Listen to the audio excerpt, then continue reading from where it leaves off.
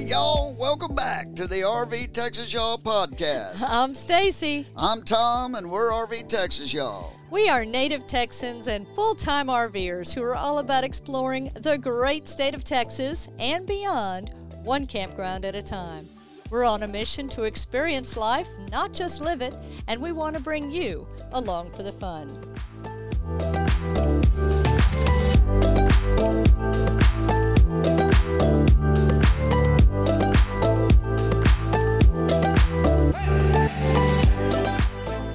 Believe it or not, this is already episode 4. Wow! This week we are going to introduce you to our great friend, fellow RVer, Texas master naturalist, and park volunteer, Ranger Tom Shaughnessy, we're going to let you get to know him a little bit because he's going to be sharing some of his fantastic knowledge with us in future episodes. Our Texas tidbits this week, I'm going to have some fun with flags and talk about the 31 flags over Texas. 31? Yeah, you never know. And in the ABCs of RVing, Tom's going to talk about C for controller. So sit back, relax, and join us as we RV Texas, y'all.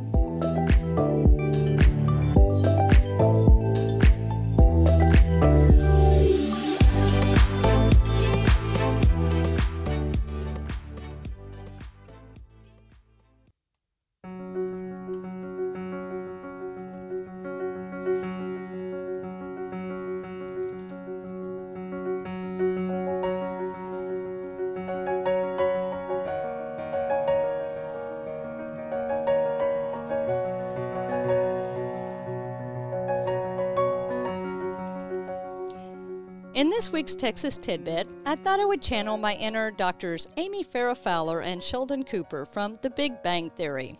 Let's have some fun with flags. In 7th grade Texas history, we learned about the 6 flags over Texas, and no, I'm not talking about the amusement park chain. There are 6 recognized flags that have flown over Texas during its history, some of them twice. The flags of Spain, France, Mexico, the Republic of Texas, the U.S., and the Confederacy. But it might surprise you to know that there are actually more than 25 additional flags that have flown over Texas and played a role in our history. Many of these flags have a lot in common.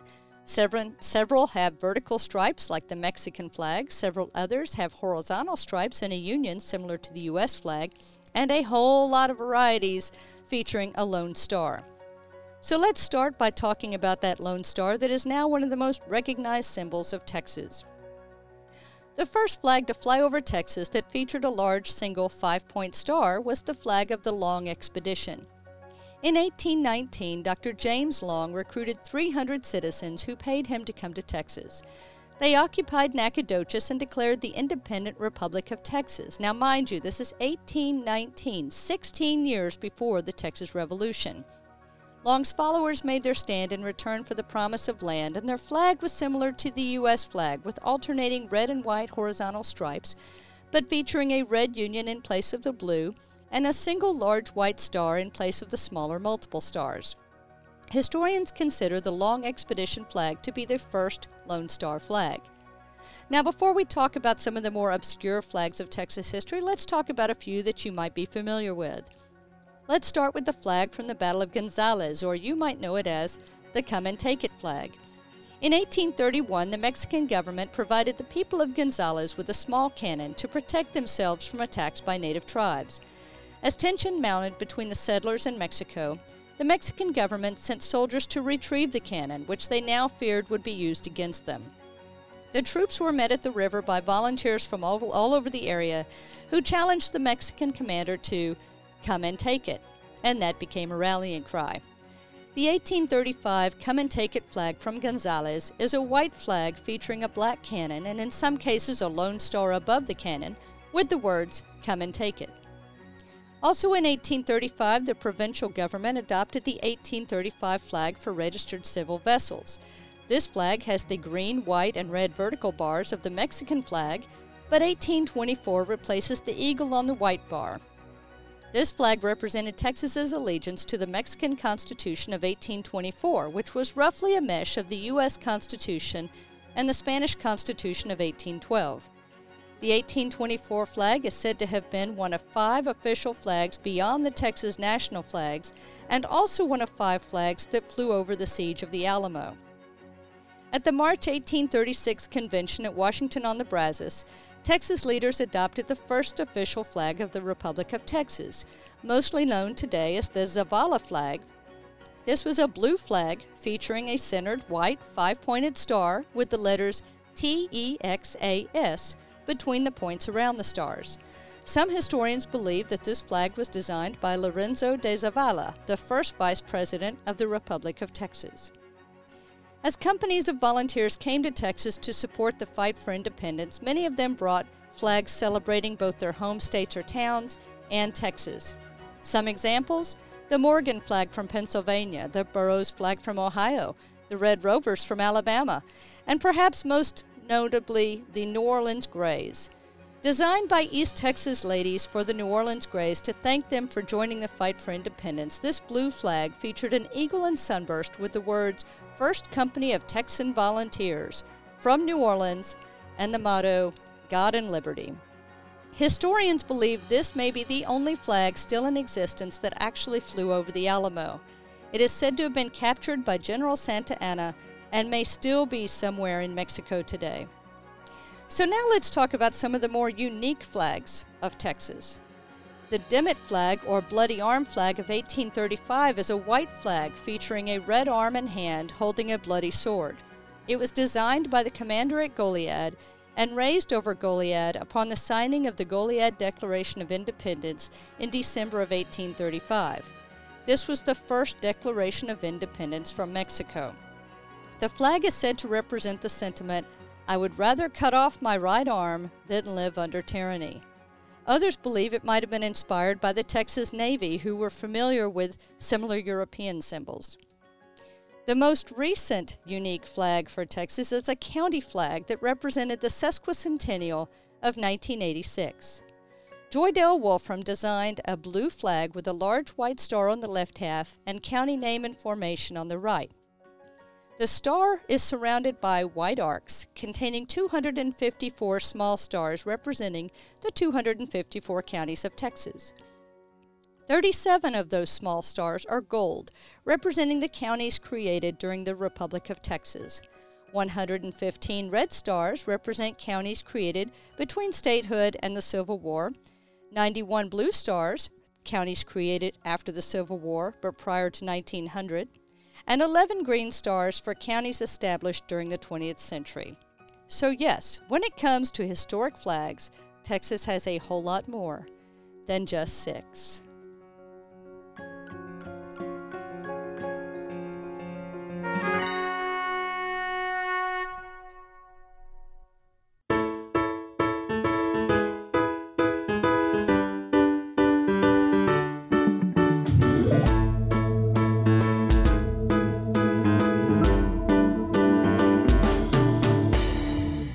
This week in the ABCs of RVing, we're talking converter. Well, yes, like last week, we talked B for batteries. The C converter fits right hand in hand with your batteries. Converter is just like it sounds. When you plug into shore power, which that's a future topic, when you plug into shore power, you're bringing in 120 volts AC, which is alternating current. Well, your batteries put off 12 volts DC and operate a lot of the lights and stuff. But as you plug in, your converter takes over and your batteries no longer are needed as long as the converter is working fine. And the converter converts it from 120 to 12, and that 12 volt will run things like your lights and the things we talked about last week on your RV. Well, it also has another function too. The converter also takes care of charging your batteries as you're plugged in too. So now it's powering all the 12 volt stuff in the RV and it's charging your batteries. So it's a very important function. Little story on this, it was kind of crazy. Just this week, our next door neighbor, I see him out at their pedestal. And so I go out and I ask them, hey guys, what's going on? And they're like, we don't know. Our lights and everything are dimming in our RV, and we don't know what's going on. We're losing power. We're trying to see if the power here at the pedestal is on. And of course the power was. And I said right away, because I was just studying all this stuff too. I said, oh gosh, you got a problem with your converter. I said, what? I said, probably your converter, because your converter's not working properly or not working at all. And I said, I bet your batteries are about dead. And they said, yeah, it shows a third power on the batteries. So I was like, that's exactly what it is. And you need to either charge those batteries if you have a charger, or you need to figure out what's going on with your converter, because your converter should be charging your batteries when you're plugged in here. And obviously, since your lights are going dim, it's because, and your batteries are low, because you're not getting the power through the converter. You're getting them from your batteries, and it's going dim. And sure enough, they checked. Their breaker was tripped on their converter. Went in. They fixed that breaker, and voila. They had power, and they were extremely happy about that. It made their trip go a lot better. So, just remember, converter means convert the power from the shore to power from to 12-volt power from like your batteries. So you don't have to rely on your batteries when you're plugged in, and get the added bonus of charging your batteries too when you're plugged in to shore power.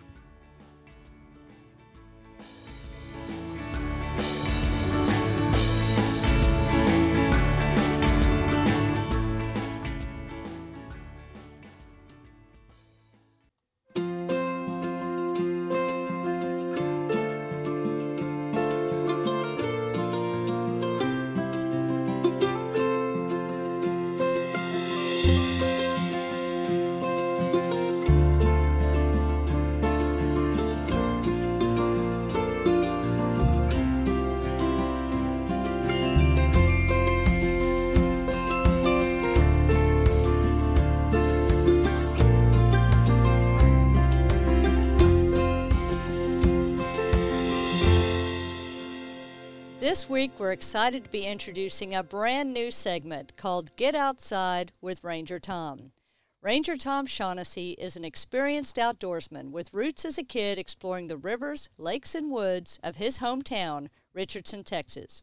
Tom's an Eagle Scout and a former Scout leader.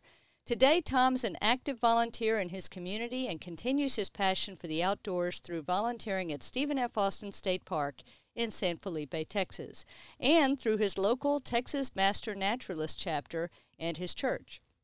He's vice president of the Friends of Stephen F. Austin State Park, a Texas certified master naturalist, certified interpretive guide, and certified by the American Canoe Association as a kayak trip leader.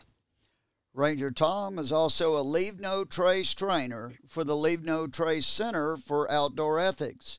He maintains his love for the outdoors based from his home on 11.5 wooded acres in New Ulm, Texas, with his wife, Brenda. He and Brenda are avid beekeepers. They offer honey sales, beekeeping consultation, hive rentals, and supplies to local landowners and businesses. Ranger Tom also hosts Airbnb experiences in the New Ulm, Texas area. Welcome, Ranger Tom. We are extremely honored that you will be joining us to help bring the outdoors to all the folks listening. Well, thanks, Tom. Thanks, Stacy, for having me. Actually, it's my honor to participate with you guys, and not too many things I enjoy doing more than sharing the great outdoors with other Texans, with other folks around the world. And especially this time of year when things are coming to life out there. So I look forward to seeing what we have in store, not only today, but in our future episodes. Oh, absolutely. We can't wait. Before we get started, Tom, maybe we should tell, other Tom, maybe we should tell folks how we met Ranger Tom. Well, mine and Stacy's very first trip out in our travel trailer, when we first got a travel trailer, was to Stephen F. Austin State Park, and two great friends of Tom's and ours as well. Dewey and Donna were our next door campers to us, and they were park hosts there at Stephen F. Austin. And we didn't even know what that was, but we instantly became friends. They kept telling us, oh, you got to meet Tom, their good friend Tom. And they said that Tom, at the time, he was running the Friends Group. Yeah, he was the president of the Friends Group for Stephen F. back then. Tom, you want to, Ranger Tom, you want to share a little bit for folks who don't know what a Friends Group is? Sure, absolutely. It's funny you mentioned too, guys, how we came around to meet, and that is just one of the neat things about the outdoor community and state parks and RVing and just groups outside is the camaraderie that we form and the new friendships that we make. And this was many, many, many years ago, and we've managed to do some camping together and a few tailgates together. And you guys have accompanied me on some of my nature hikes at Stephen F. Austin State Park. So, it's a neat deal. Well, back to your question. Friends groups are quite common. Libraries have friends groups. A lot of nonprofit organizations. Our friends group is a nonprofit organization, typically that supports an entity that serves the public. And those who have spent time in state parks probably have come across friends groups or opportunities to hear more about them. In the case of this Friends of Stephen F. Austin State Park Friends Group, we are a 501c3 nonprofit.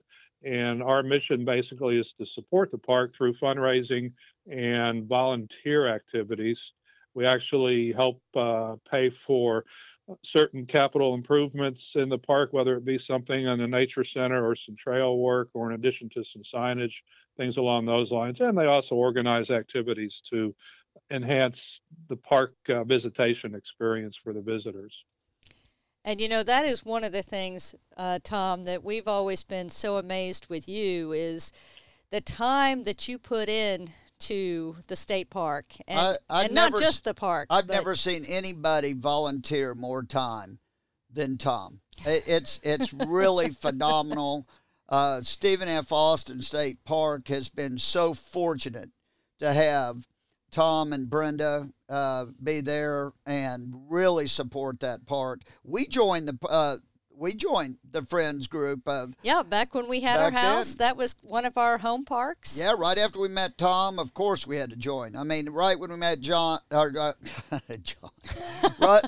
when we met Tom, I ought to know that name since that's mine.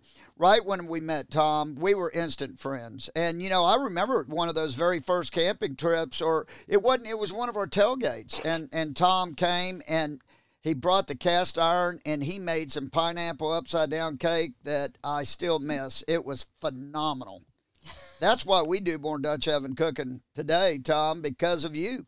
Well, thank you. I do. I remember that fondly. You know what else I remember too, you guys, and it just came to mind that we're right here. We're talking way back when you were getting started with RV Texas, y'all videos on YouTube on your channel.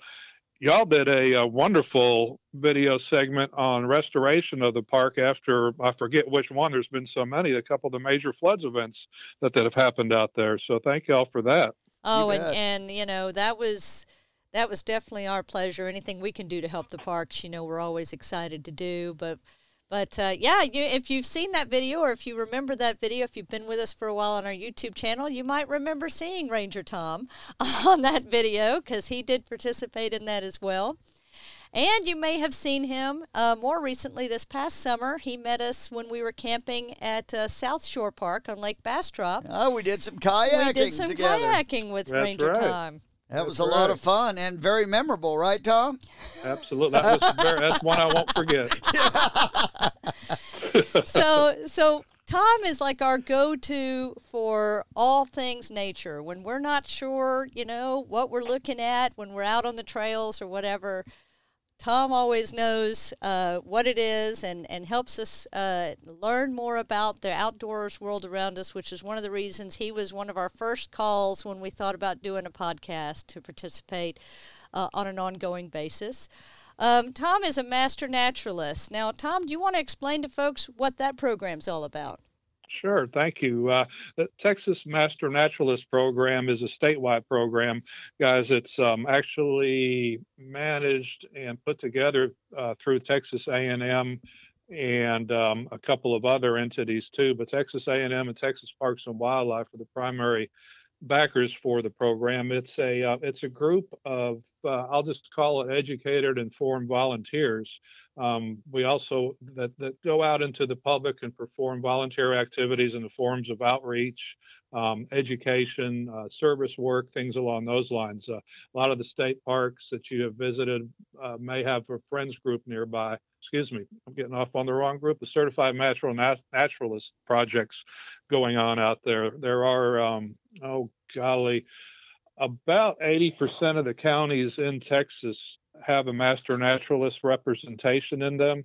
The crew is over 12,000 certified Texas naturalists in the state. Wow. So we have a pretty good coverage, and you'll come across them. They have some larger projects, places like Katy Prairie Conservancy down in the Katy area has a lot of master naturalist activity. You'll see them around quite a bit, but one of the neat parts that I like about it is it's ongoing. There's initial training, 12 weeks of training that we go through, and then there's the volunteer requirements where we get to participate, contribute 40 hours of volunteer work, and then continue training each year in order to maintain the certification. Wow. So it's a lengthy process. It is, and it's ongoing, and it's ever changing. This past year, obviously, there were a lot of challenges. So much of the training that we did was done online, but it's really neat to get online with some of these college professors, biologists, herpetologists, all kinds of ologists, and stay up to date on what's going on in our natural world. Even go so far as to give pointers on how we as volunteers can share these experiences with park visitors or with children in the school, things along those lines. So it really is beneficial, and it sure is rewarding. That's awesome. That is really cool. Well, we also, you're an interpretive guide. And for the people that don't know out there, I mean, what does an interpretive guide do? That's a real good question, and I would venture to say that everyone in our listening audience today has encountered an interpretive guide in some form or fashion. Some of the more common places we see them, for those who aren't visiting our state national resources, state parks such as that, might be a museum. There are certified interpretive guides at museums, at zoos, even at libraries. The certified interpretive guide programs are run by the National Association of Interpretation, which is actually an international group. And it too involves quite a bit of training and to achieve certification, as well as testing that goes along. And there's different levels of certification for those who want to pursue higher levels. But for the most part, interpretive guides, we're the ones who provide the tours through the facilities, invoke discussion with visitors and guests in those type of settings. Our job is more to interpret and to invoke, instead of to educate. So you'll find that particularly I'll just vouch for my state park professional interpreters are employed by Texas Parks and Wildlife. They put together an interpretive plan with a method and a theme to actually connect the audience into the topic or the theme of their activity. Create relationships with the particular park or what it is that they're involved in, whether it's meetings, cultural world, natural world, past, present. We kind of reveal these kind of things through experiences. It's better to to shown something and smell it and feel it if it's something that's tangible, through exhibits, even acting. The period actors that we might see at a Living History Farm, that's a form of interpretation. Okay. Yep, we've seen those at some of the parks. Mm-hmm. So a certified interpretive guide would have the ability to plan those type of events and to lead them effectively. That is really cool. Yeah. Okay. Yeah. Mm-hmm. And then, of course, you also lead kayak trips. Now, on your kayak trips, what types of places do you like to go? Well, I do. I have organized trips that I do, and we might touch on this later through Airbnb. but I'm an avid kayaker. I enjoy kayaking. My wife and I purchased a tandem kayak many years ago, and prior to that, I had a solo kayak. And when we bought, funny story, when we bought our, she's my favorite kayak partner. When we bought our tandem Good kayak, answer. Yeah. well, it doesn't always end up that way. When we bought this tandem kayak, the guy says, "You sure?" The salesman at the kayak store says, "You sure this is what you want?" And he had actually had a couple that returned their tandem kayak, and they wanted to name it the SS Divorce, because these two just they couldn't paddle on the same side. They were zigzagging down the river, and blah blah blah. So we enjoy flat water paddling. We live in an area between the Brazos and the Colorado River. There's plenty of lakes, and of course both rivers. Colorado River specifically is a great paddling destination. But I also spend a lot of time down on the Texas coast, fishing and paddling around in our bays and on the paddling trails around in the Gulf of Mexico. Sounds like fun. Heck It yeah. is. It is. It really is relaxing. Paddling of any type, whether it's a kayak, stand-up paddleboard, canoe, is a lot of fun. There's a lot of neat equipment out there, and I encourage anyone who, even if you're around a facility where there's rentals, to try it out and see if it's right for you. You never know where it might take you. Yeah, we got to get Stacy up on one of those stand-up paddleboards. Yeah, he's been trying to do that for years because he knows I have no balance. So we know how that would turn out. That's why they make rentals. They have inflatable stand-up paddleboards. They're called SUPs for short, and they're very buoyant. You would fall off it before it tips over. Okay, well, And the same goes for many of these fishing kayaks that are on the market now. One of my kayaks is actually 37 inches wide, and it's designed to stand up in while you fish and do your casting and looking for fish in the clear waters too. Texas just offers an unlimited number of possibilities for paddling adventures, whether it's fishing or sightseeing or birding or what have you. Yeah, well, you that's know what cool. I like about it too is you get a whole different perspective of the area you're visiting from the water than you do from land. Sure, absolutely. Yeah. Did y'all know that there are, in Texas alone, there are over 3,700 named streams? Wow. Yep. There's 15 major rivers and 3,300 miles of tidal or shoreline that are all available for us to paddle on. So my Wow. challenge is for all of us to do all of them. Oh, We yeah. better get busy. Yeah, we better get busy. Well, There's 90, no, I forget. There's a goodly amount of paddling trails in the state that are managed cooperatively through Texas Parks and Wildlife and local municipalities. And one of them, I would like to, they're just about everywhere. They are in every part of the state, and it seems like they're adding more and more quite regularly. And I would almost like to set a personal goal of trying to hit as many of those as I can. There are people who try to visit all the state parks in a given state, or they'll visit all the historical markers or visit every county and find a bird. But to be able to paddle each one of the Texas paddling trails, I think would be pretty neat. That would be an amazing accomplishment. that's for sure. Well, on to another subject. We mentioned it earlier. I mean, you do a lot of stuff with Dutch oven, and you're an awesome Dutch oven cook. Are we looking at some possible future podcast here where you can get some tips and tricks and maybe some of those great Tom Shaughnessy recipes? Boy, I'd love to. Does your podcast system, are we able to do Smellacast yet? Oh, or see, that would be Smellapod? awesome, wouldn't it? Yeah, we'd be cutting the listeners short, but no, I really would love to. There's a lot of standard equipment that that can be reviewed, things that we should go through, the must-haves, the do's, and the do nots. That'd be And then good. maybe take it a step further. Other types of outdoor cooking in Scouts, and I still do it today. We do a whole lot of, we called it silver turtles, foil pack cooking. Oh, yeah. Oh, we love doing that. Heck Yes. yeah. For And sure. there's, oh my gosh, in the RV world, there's a lot of folks who are off grid that are doing solar cooking. That's a good point, too. Yeah. Matter of fact, tonight I'm going to cook on a plow disc. We call it a cowboy walk, and I'm cooking inside out egg rolls tonight on an outdoor walk, which is made out of an old. What time should we be over? Let's see here. Well, we'll be done. Well, if you hurry, there might be some left. I mean, we're only, 2.5 hours away. I'm sure we can make it work. But no, there's a lot of possibility. I'll be more than happy to talk about food. Who doesn't like food? Awesome. Awesome. One of my favorite topics for sure. Mm-hmm. And, speaking of that, you do the honey. Now, you want to tell folks how you and Brenda got into honeybees? Oh, sure.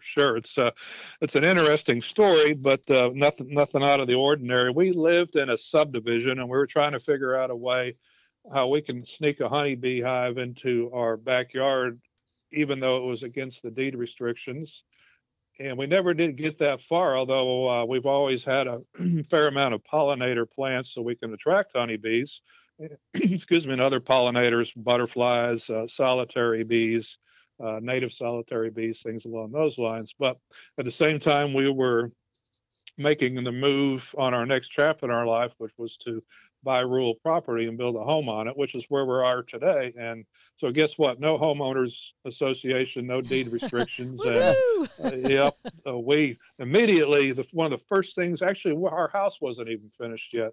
We enrolled in a beekeeping school in Austin, which is about 2 hours from where we live. It was an all-day affair, and we went through a beekeeping 101 class.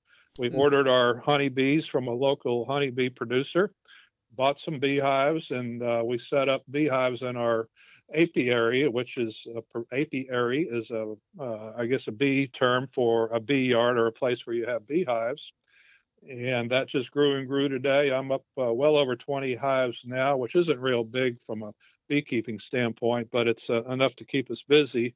And we get a fair amount of honey every year, enough to where more than we can eat. So we sell and give away a lot. And today, what it's led to is one of my services is I do beekeeping services for other landowners out here who either A, need mentoring or would like some mentoring, B, needs some hands-on assistance, or C, all they want are hives on their property, so we can make arrangements to place beehives on their property. So that's really cool, and your honey is phenomenal. We got to get some more next time we're with y'all for sure. Oh, heck yeah. But the one other thing I wanted to bring up, because, I mean, this is something I don't really understand. This is kind of new to me and Stacy, is what the heck is an Airbnb experience? I know I'm an old guy, but I have no idea.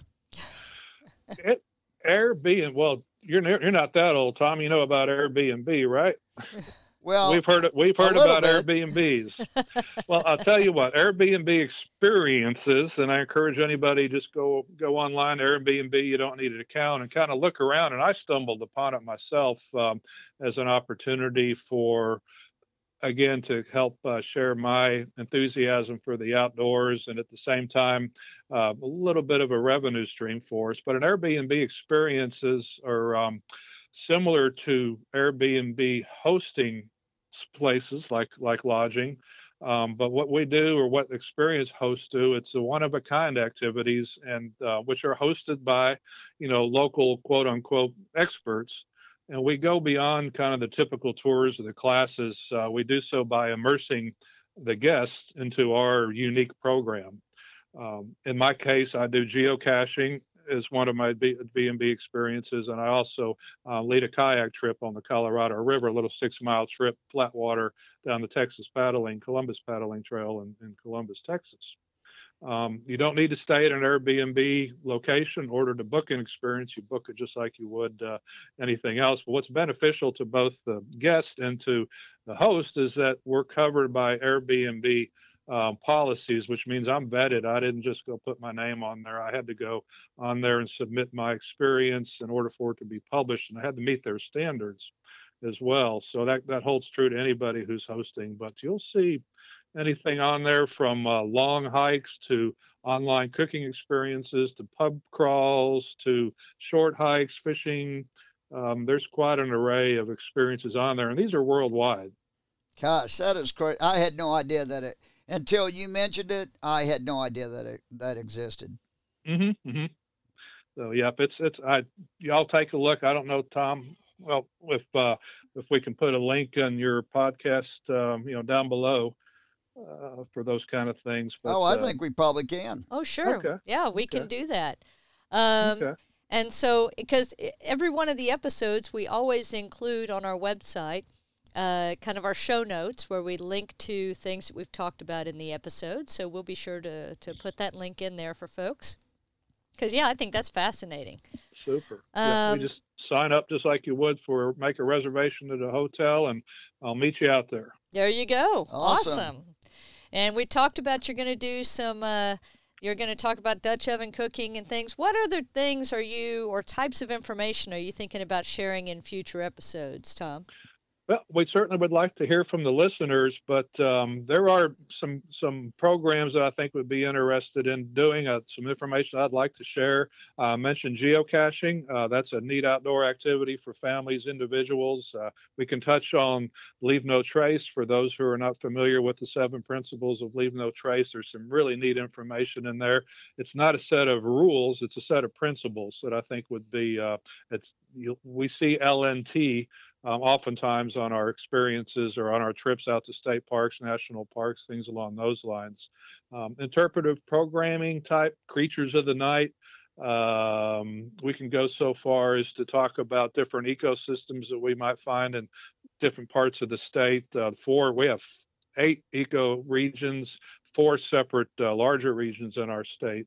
Just anything and everything. I like to talk too about activities, family activities that we can do while we're in the outdoors, whether it's outdoors in your backyard or maybe a trail at a state park or along the riverbank or even at a beach. So I'd like to hear from the listeners too, what they'd be interested in hearing, but the sky's the limit. That is awesome. Yeah. I tell you what, I'm really looking forward to it. I think this is going to be a ton of fun. Yeah.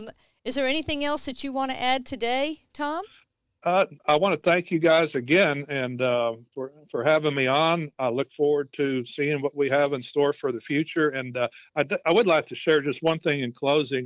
This morning I had the wonderful opportunity to lead a hike for 7 folks from our small community here in Austin County. We went out to Park Prairie Park on Lake Fayette, which y'all did a video on in that area too earlier. Or latter part of last year. But I asked the group, there was only 7 of us. I asked the group one of the things that they took away from our little 2-hour hike today. And here's what they had to say. And these are the types of things that I hope that you guys, the listeners, can take away after their time spent outside. One fellow said that he really enjoyed the birds. The birds that we observed today were typically winter residents of the area, birds we may not see in the spring or summertime, waterfowl, some beautiful ducks. It was raining when we started. This is number 2. We decided to push forward anyway. And after about 10 minutes, the rain let up. And actually the sun started to come up. My point here is that you got to just get out and do it. We could have easily not gone at all. We could have called it a day, gotten in our cars and go home. But this is a group of, I'd say, older folks in the community. And we decided to push through. And everyone was so excited that we did. And we didn't decide to head back home. And lastly, with everything going on the last, it's almost 12 months now with COVID, the comment was made how nice it was just to get outside in the fresh air, no masks. We stayed our little distance apart, but just to have a good time and enjoy the camaraderie and the fellowship together. So that's the message I'd like to leave today with the listeners, is to encourage everybody to, get outside. You don't have to be with Ranger Tom and see what the good world has to offer for us. I look forward to sharing more on future episodes. Absolutely. We are really excited. Yeah. Thank you again, Ranger Tom, for joining us today to share more of your experiences. Y'all, if you're listening, I can guarantee he is going to have some fantastic stuff for us in the future. So make sure, if you're not already subscribed, that you hit the subscribe button on your favorite podcasting app. And, hey, we look forward to it. And I think it's going to bring a lot to our podcast. Thanks, Tom.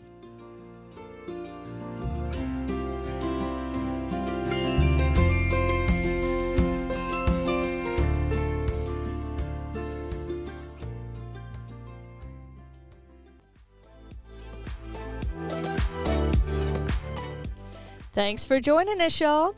For more on what we talked about this week and to find other episodes, visit the podcast page of rvtexasyall.com. Subscribe to the RV Texas Y'all podcast on Apple Podcasts, Spotify, Amazon Music, or your favorite podcast app. And don't forget to join us on YouTube, Facebook, Twitter, and Instagram at RV Texas Y'all. Until next time, safe travels and happy camping. Bye.